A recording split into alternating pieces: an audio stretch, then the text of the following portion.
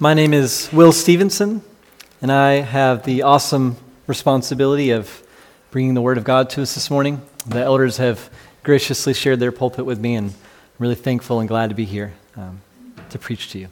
So please turn to Psalm chapter 3. If you're not familiar with where that is, just open about the middle of your Bible.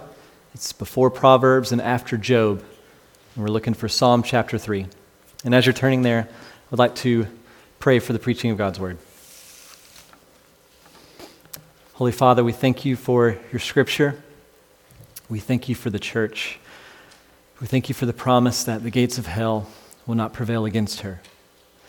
And so, Lord, now, would you bless your people? Would your word fill them up and cause us to be fruitful, that we be a blessing to others? And ultimately, Lord, this morning through this ministry, your people would be encouraged and built up, and it would all be done to the glory of your name. We pray this in Jesus' name. Amen. David is the blessed man who walks not in the counsel of the wicked, nor stands in the way of sinners, nor does he sit in the seat of scoffers. He delights in the instruction of the Lord. David loves God's word. He meditates on it day and night. The Lord has planted him like a tree beside streams of water. He is fruitful. Everything that David does, he prospers. And that's because the Lord watches over the way of the righteous. He is like when Tim Norton holds on to baby Levi's hands as he's trying to walk down the stairs. David is the anointed king of Israel. He has been placed on top of Zion. He is atop of God's holy hill in the holy city of Jerusalem. The Lord has decreed that David is his begotten son, and the Lord has made all of the nations, and even the very ends of all the earth, his possession. God has sworn to David and to his descendants that they will perpetually and eternally occupy this throne. God backs David. If you are against him, you will be destroyed by God's fury. And if you kiss the Son, you will be blessed. Everyone who takes refuge in David and in God's king over all the earth will be blessed.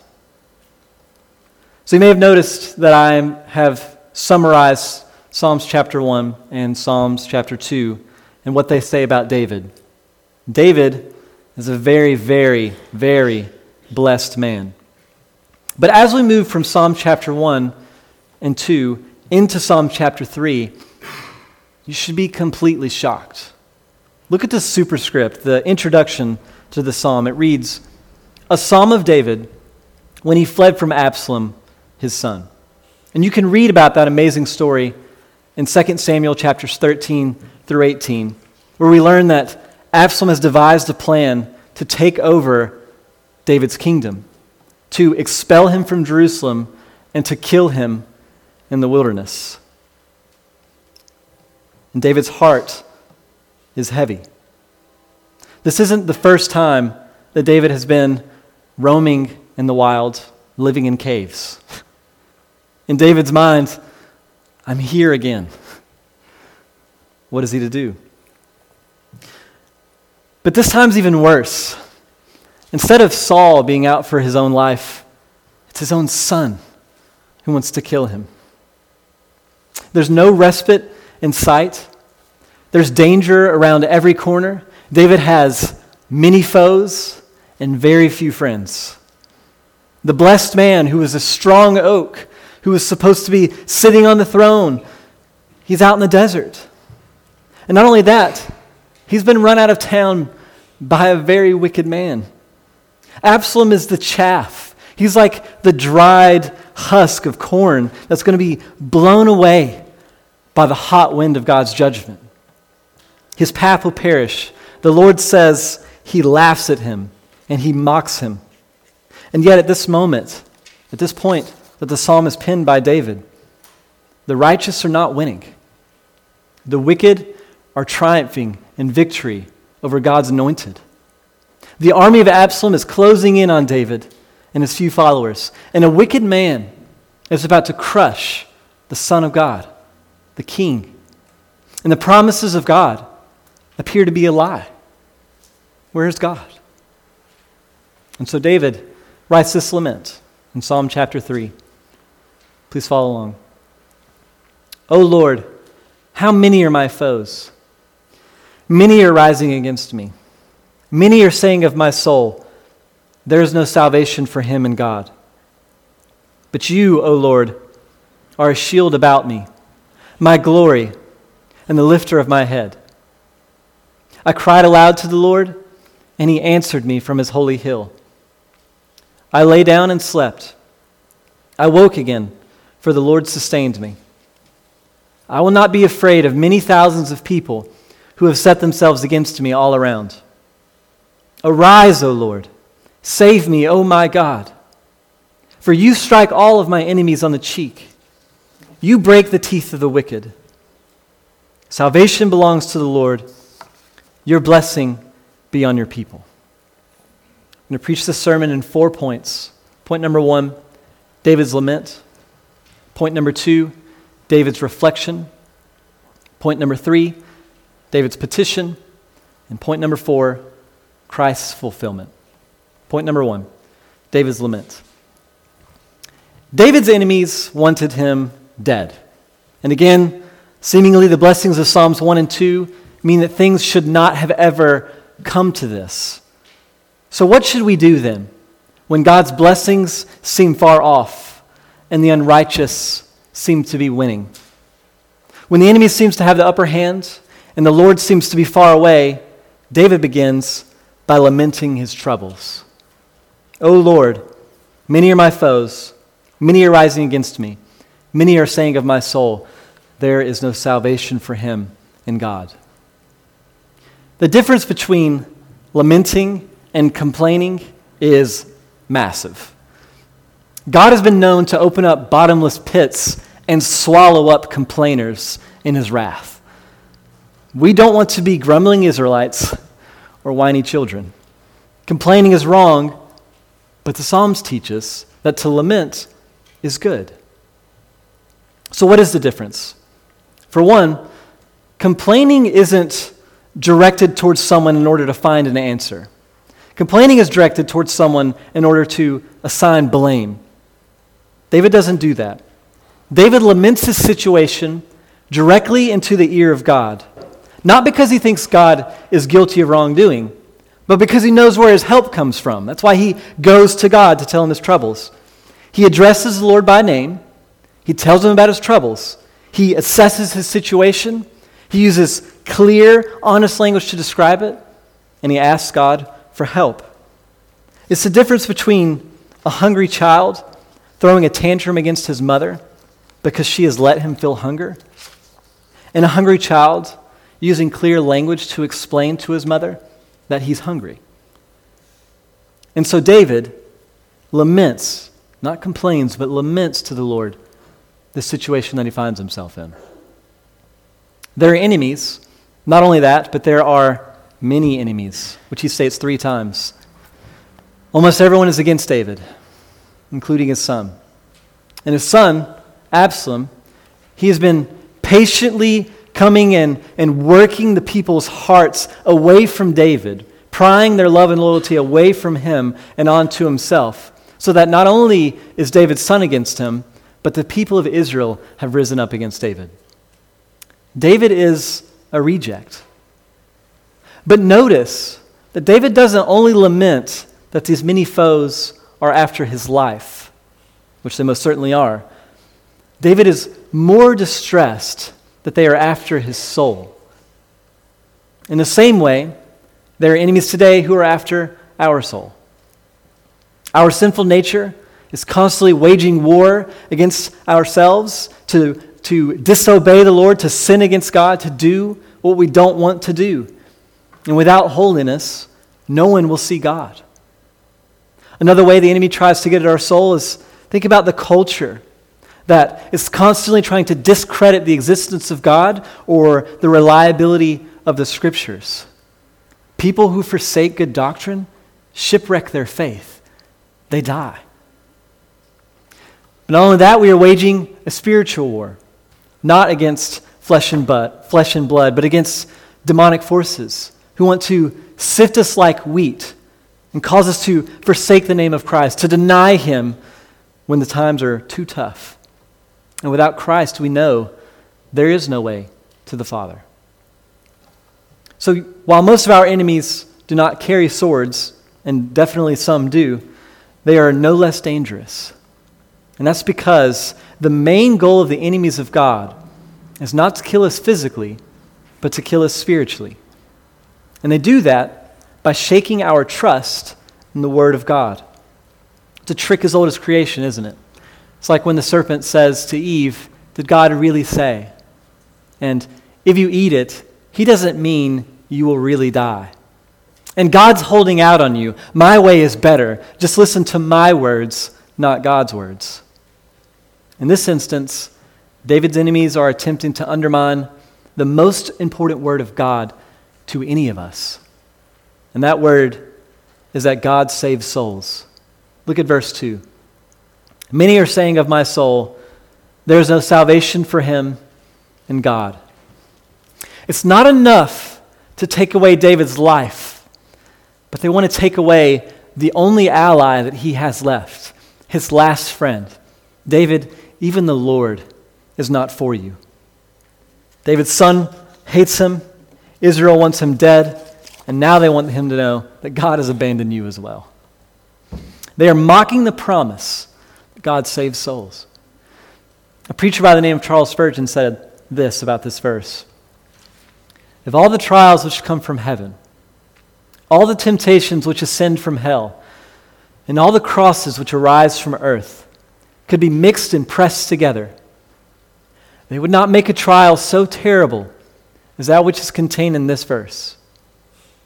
It is the most bitter of all afflictions to be led to fear that there is no help for us in God. David is afraid of a spear being thrust into his body, and that is a real reality that he should be afraid of. But he's more afraid of doubting that God will save his soul. It's all he has left. It's the last thread of the rope. Bearing the weight of that reality, that God might abandon him too, terrifies David. And so here, he laments not only that his life is in danger, but he laments to the Lord the anxiety, the fear. Lord, don't leave me. I can think of 3 lies the enemy uses to shake our trust in God's salvation for our soul. We don't want to give in to them. The first one is that there is no God. It's simple, they say. No one is going to save you from any of your troubles. When you die, you just die. We're all here by random chance anyways, so you have to figure it out by yourself. No one is going to swoop in and save the day. Superheroes aren't real, and neither is your God. So keep praying, keep squirming. No one is going to help you. The second way they try to undermine our trust in God's salvation is they say that God could never love someone like you. David's enemy might have very well said to him, think about what you did to Bathsheba and Uriah. You're a murderer and you're an adulterer. Why would God save someone like you? In much the same way, the enemy wants us to believe that we must clean up our act first before we come to God for salvation. It's a lie. The third way they try to undermine our trust in the Lord's salvation, probably the most powerful one, is that the enemy will often point to our circumstances to prove that we have been forsaken. Look at you, David. You're out floundering in the desert. Even your own son wants you dead. Everyone has forsaken you. Clearly, God has forsaken you. God isn't for you, or things would not have come to this. The saying goes that if you are suffering, it must be because God doesn't care to help you. Which moves us into point 2, David's reflection. these attacks can cause our hearts to groan. And when that happens, we should lament to the Lord our troubles. Let him know, Lord, these attacks hurt. But we don't stop there, which leads to another very important difference between lamenting and complaining. The one who laments doesn't stop at expressing the problem and leave it there. He goes a little bit further. The one who laments actually seeks help from God. A complainer likes to pout and wallow. They aren't looking for their problems to be solved so much as they want everyone to know how bad they're being hurt. And they want to assign that blame to the people around them. At some point in the lamenting process, though, the person who is focused on their problem begins to move their gaze onto the problem solver.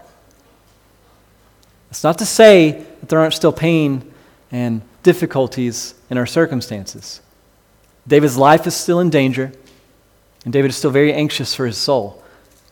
But there's a movement away from the problem and onto the problem solver. He leans into, he takes hold of, he remembers certain characteristics about God. He's like a hungry child who, after explaining his hunger, remembers that his mom always takes care of him. It's not like that with a complainer. We've all seen a toddler who throws a tantrum. They just can't seem to get their mind off of the pain and begin to move their attention to the fact that their mother loves them. They just hurt, and they never move off of it. This psalm, what it does so beautifully and so brilliantly, is that it gives us specific vocabulary for reflecting on God's character when our hearts are troubled. It prevents us from getting stuck in a tantrum. It's worth committing these memories, this verse to memory. It's so useful in times of trouble, so that when trouble comes, you can remember that you have a reliable Father.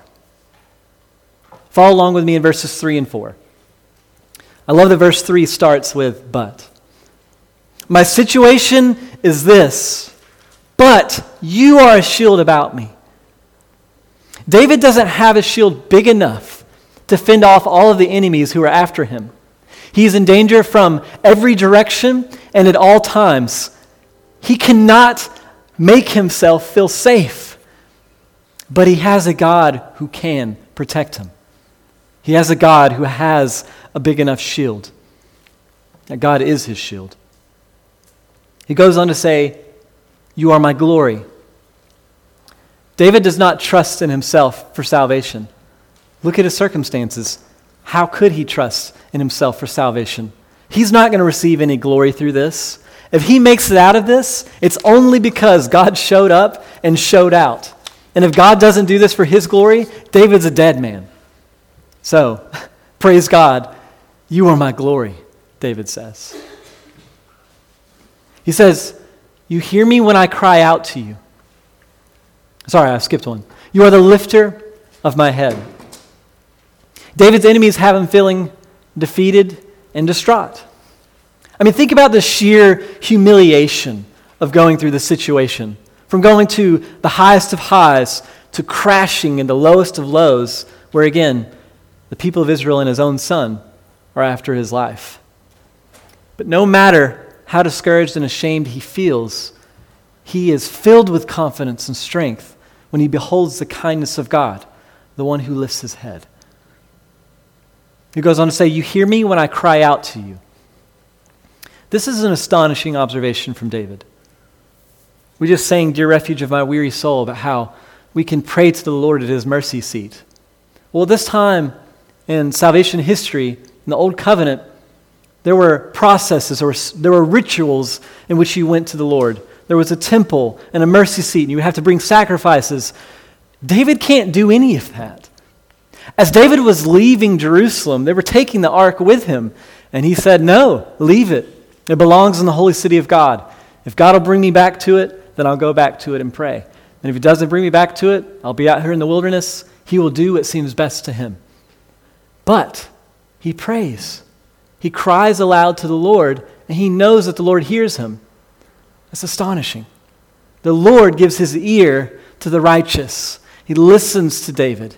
And David needs that now more than ever. So even though the temple is 100 miles away, God can hear him. It says, you are seated on your throne on your holy hill. It's not only that God is listening, but that he is seated in a position of authority and power. God is able to hear David's problems, but he's also able to solve David's problems. Not only that, but David is recognizing that even his own troubles do not fall outside of the jurisdiction of God's sovereign authority.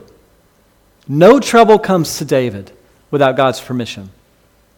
If you're familiar with the story, everything that's being bared out in David's life now is a direct result of a curse that was prophesied to him by the prophet Nathan after the episode with Bathsheba and Uriah. He said that the sword will never depart from your house. And it's bearing out. So why is David suffering? It's not an encouragement to say that I suffer and God can't stop it. David says it's encouraging that I suffer because I know that none of this is outside of God's will and control. God is totally sovereign. He is seated on his holy throne, on his holy hill. David worships a big God who can help him. This is David's reflection. So we see that he is moved from lamenting his situation to trusting in a person. And I just want to ask you very simply, do you know God like that? Is God your shield? Is he the one who lifts your head? Is God your glory? Are you acutely aware that the ear of the sovereign of the universe hears you, listens to you, and is always doing you good? Do you know that? Our immediate circumstances often blind us to this reality. Our emotions can get very crazy. We can be blinded. So sometimes what we have to do is exactly what David does here. There's a sense in which he's preaching to himself instead of just listening to himself. Problems come and emotions overflow, and he lets out his lament. But he has to make a concerted effort to focus on the God who loves him and who will help him. He has to preach to himself, no soul, God is like this. God is reliable. He will save you. But even now, we can't stop at just reflecting on the character of God. We have to go a little bit further, which brings us to point number 3. David's petition. Following closely on the heels of recalling God's character is a movement to petitioning God to act. We've already seen in verse 4 that David acknowledges that God hears him when he prays and that he rules the universe. So with that truth in mind, David very naturally petitions God to help him, to do something for him. And I think verse 7 gives us the content of what that petition is. This is what he asked the Lord to do.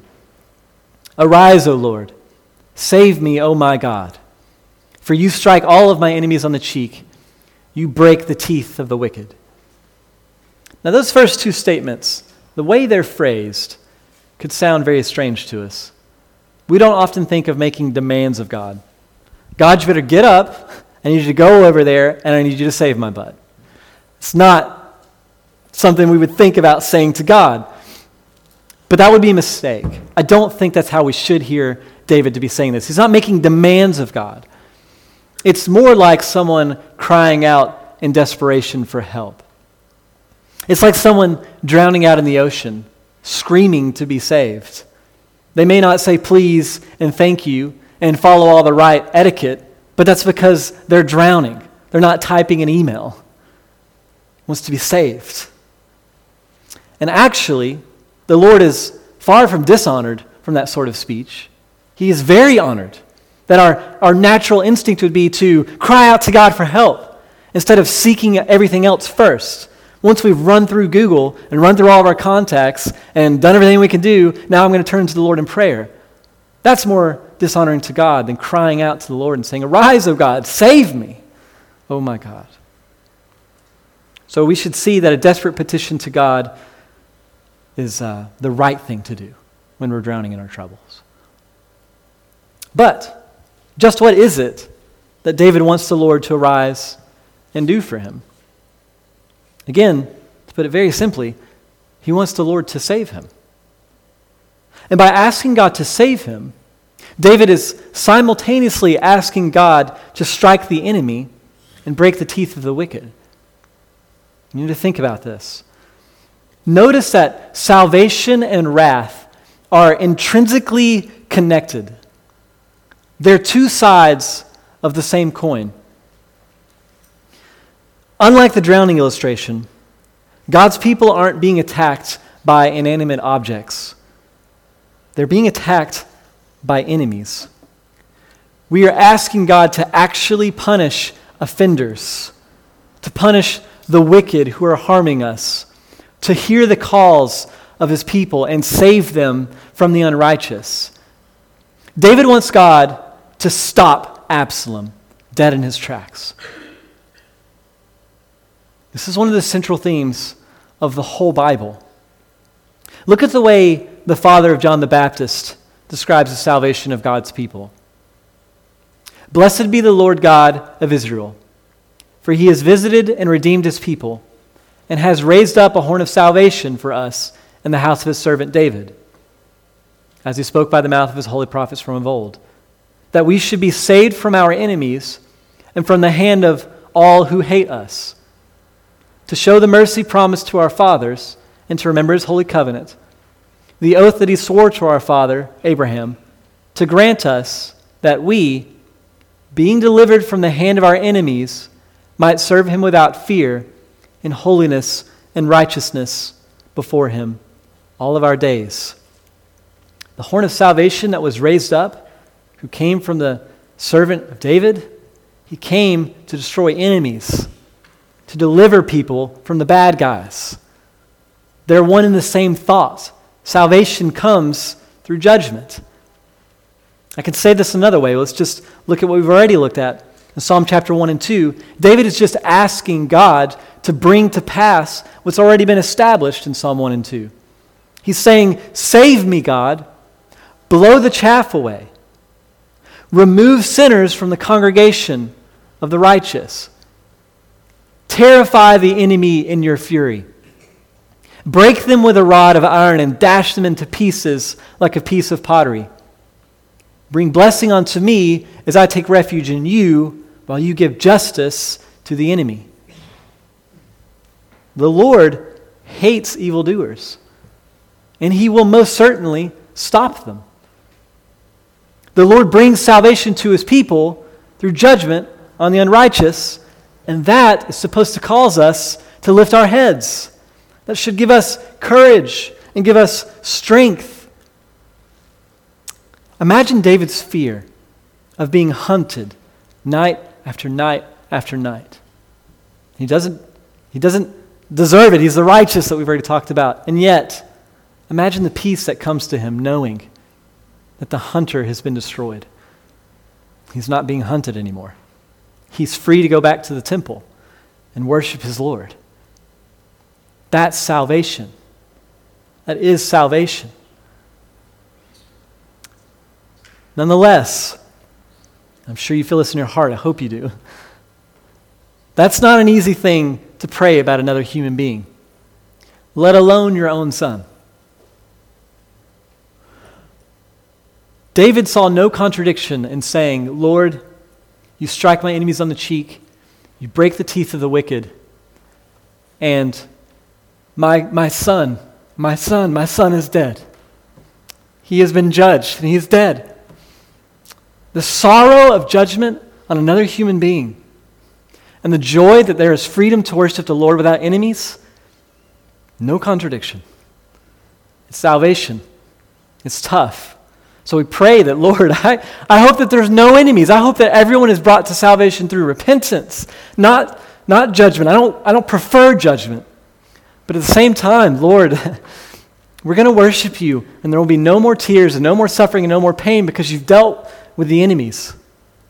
All enemies. We have to think about that really hard and pray about it. Evil must lose, it must stop, and it will. Either the rebellious will give up the fight, or they'll be crushed in judgment. And we must understand, brothers and sisters, that both outcomes are in the hand of the Lord. And we will take either one because it guarantees peace for his people and worship of our God and his glory. We will serve God without fear and holiness and righteousness forever. That brings us to verses 5 and 6, which are the center of the psalm. The stanzas in the center are often there for the sake of emphasis. And the essence of these two verses should be the apex of any lamentation.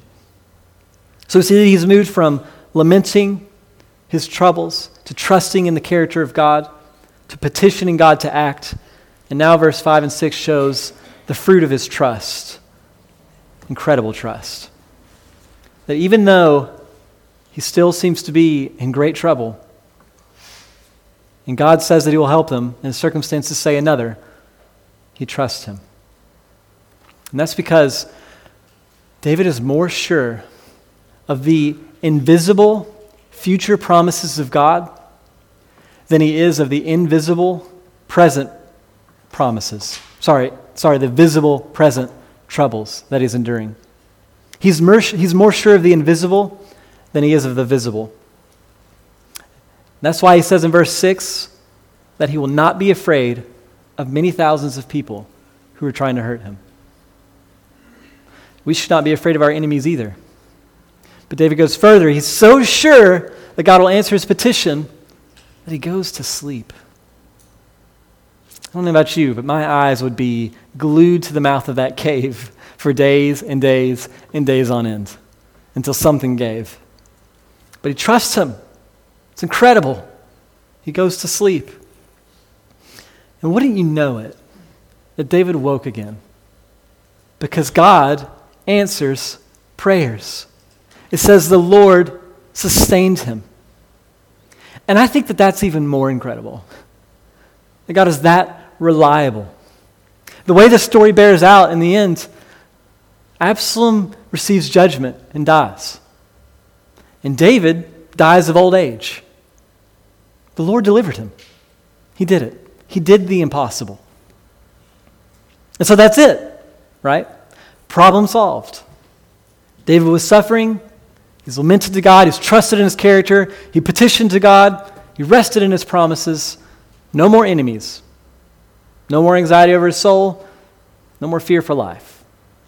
That's the formula. Is that what we're looking for?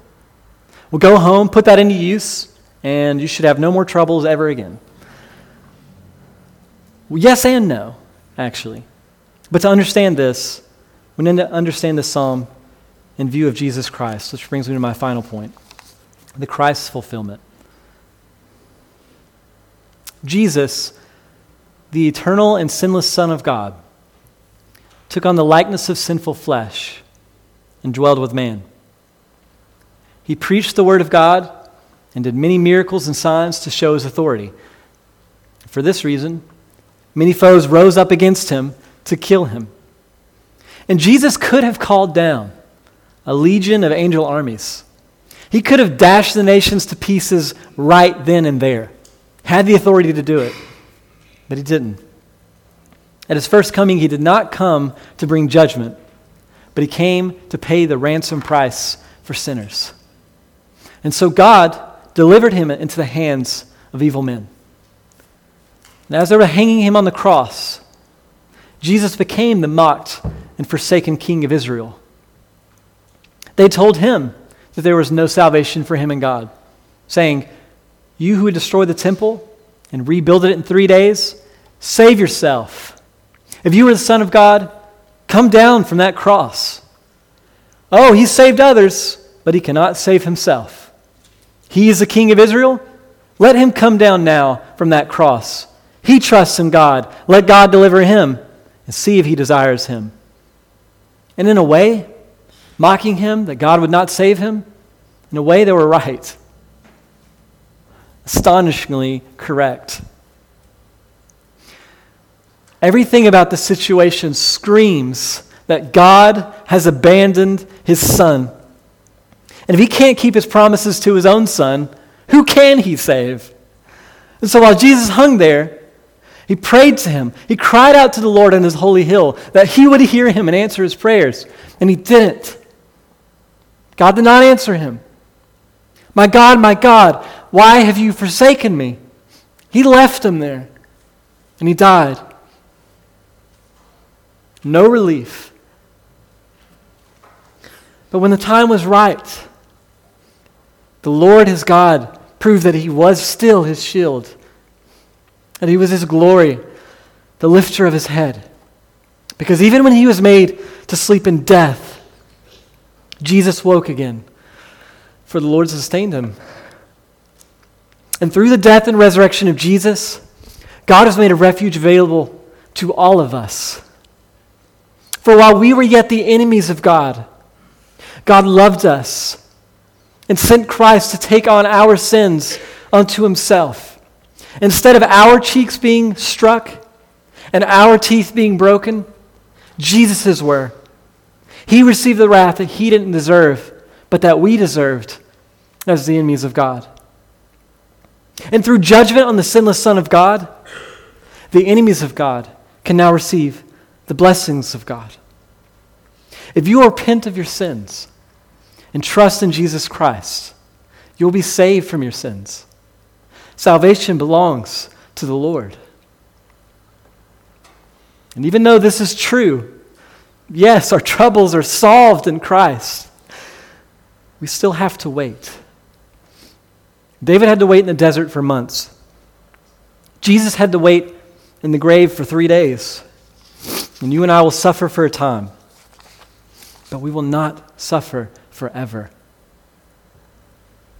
If God can save from death, then what enemy can remove you beyond the reach of God's saving arm? What can stop God from pulling you out of the grave? Nothing. But not only will we be raised from the dead. What's beautiful here is that we will be raised from the dead, but also our enemies will be defeated. What good would it be if when you die and you're raised from the dead, all the enemies are still here, all the suffering just recommences, all of your problems are right back where they started? Would that be comforting? Is that salvation? But be comforted as well that vengeance belongs to the Lord. When Jesus comes back at the end of this age, he's not coming to pay a ransom. He's bringing a sword, and he will save his people by judging the wicked. Every drop of suffering that you have endured will be paid back in full. The enemies of God's people will be flooded by the wrath of God. And those who have taken refuge in Jesus will be safely aboard the ark of Jesus Christ, our refuge. Have people spoken all sorts of evil against you because of your faith? Have your own brothers and sisters or parents turned against you because you trust in Christ?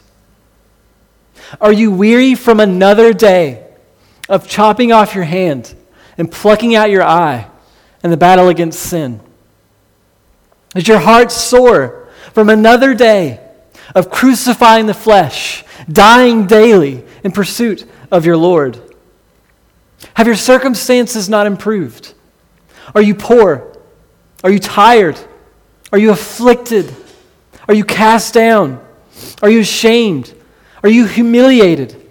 Are you hurting? Rejoice with God, O heavens.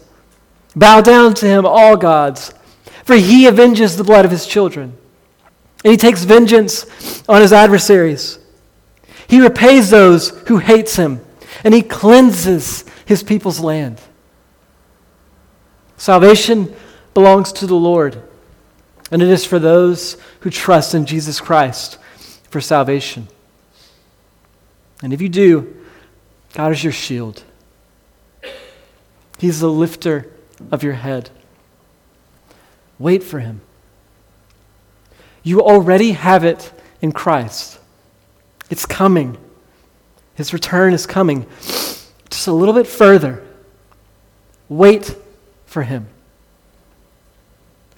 And even if you die before he comes back, and you wait for him there in the grave, be assured that you will wake again. For the Lord sustains you. And when we wake up, there will be no more suffering, no more troubles, and we will know what it means for God to be our glory as we worship him in perfect harmony for eternity. Let's go to the Lord in prayer.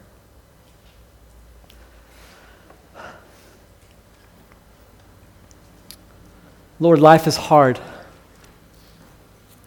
Our troubles are many. But you loved us, and you have made a way for us to be spared from the coming wrath. Lord, would you come soon? Save many. Bring many into the ark of salvation. Give us peace now. Lift up our heads and help us to trust that you are our glory, the one who will accomplish it all. Be glorified in our lives as we suffer well and finish the race.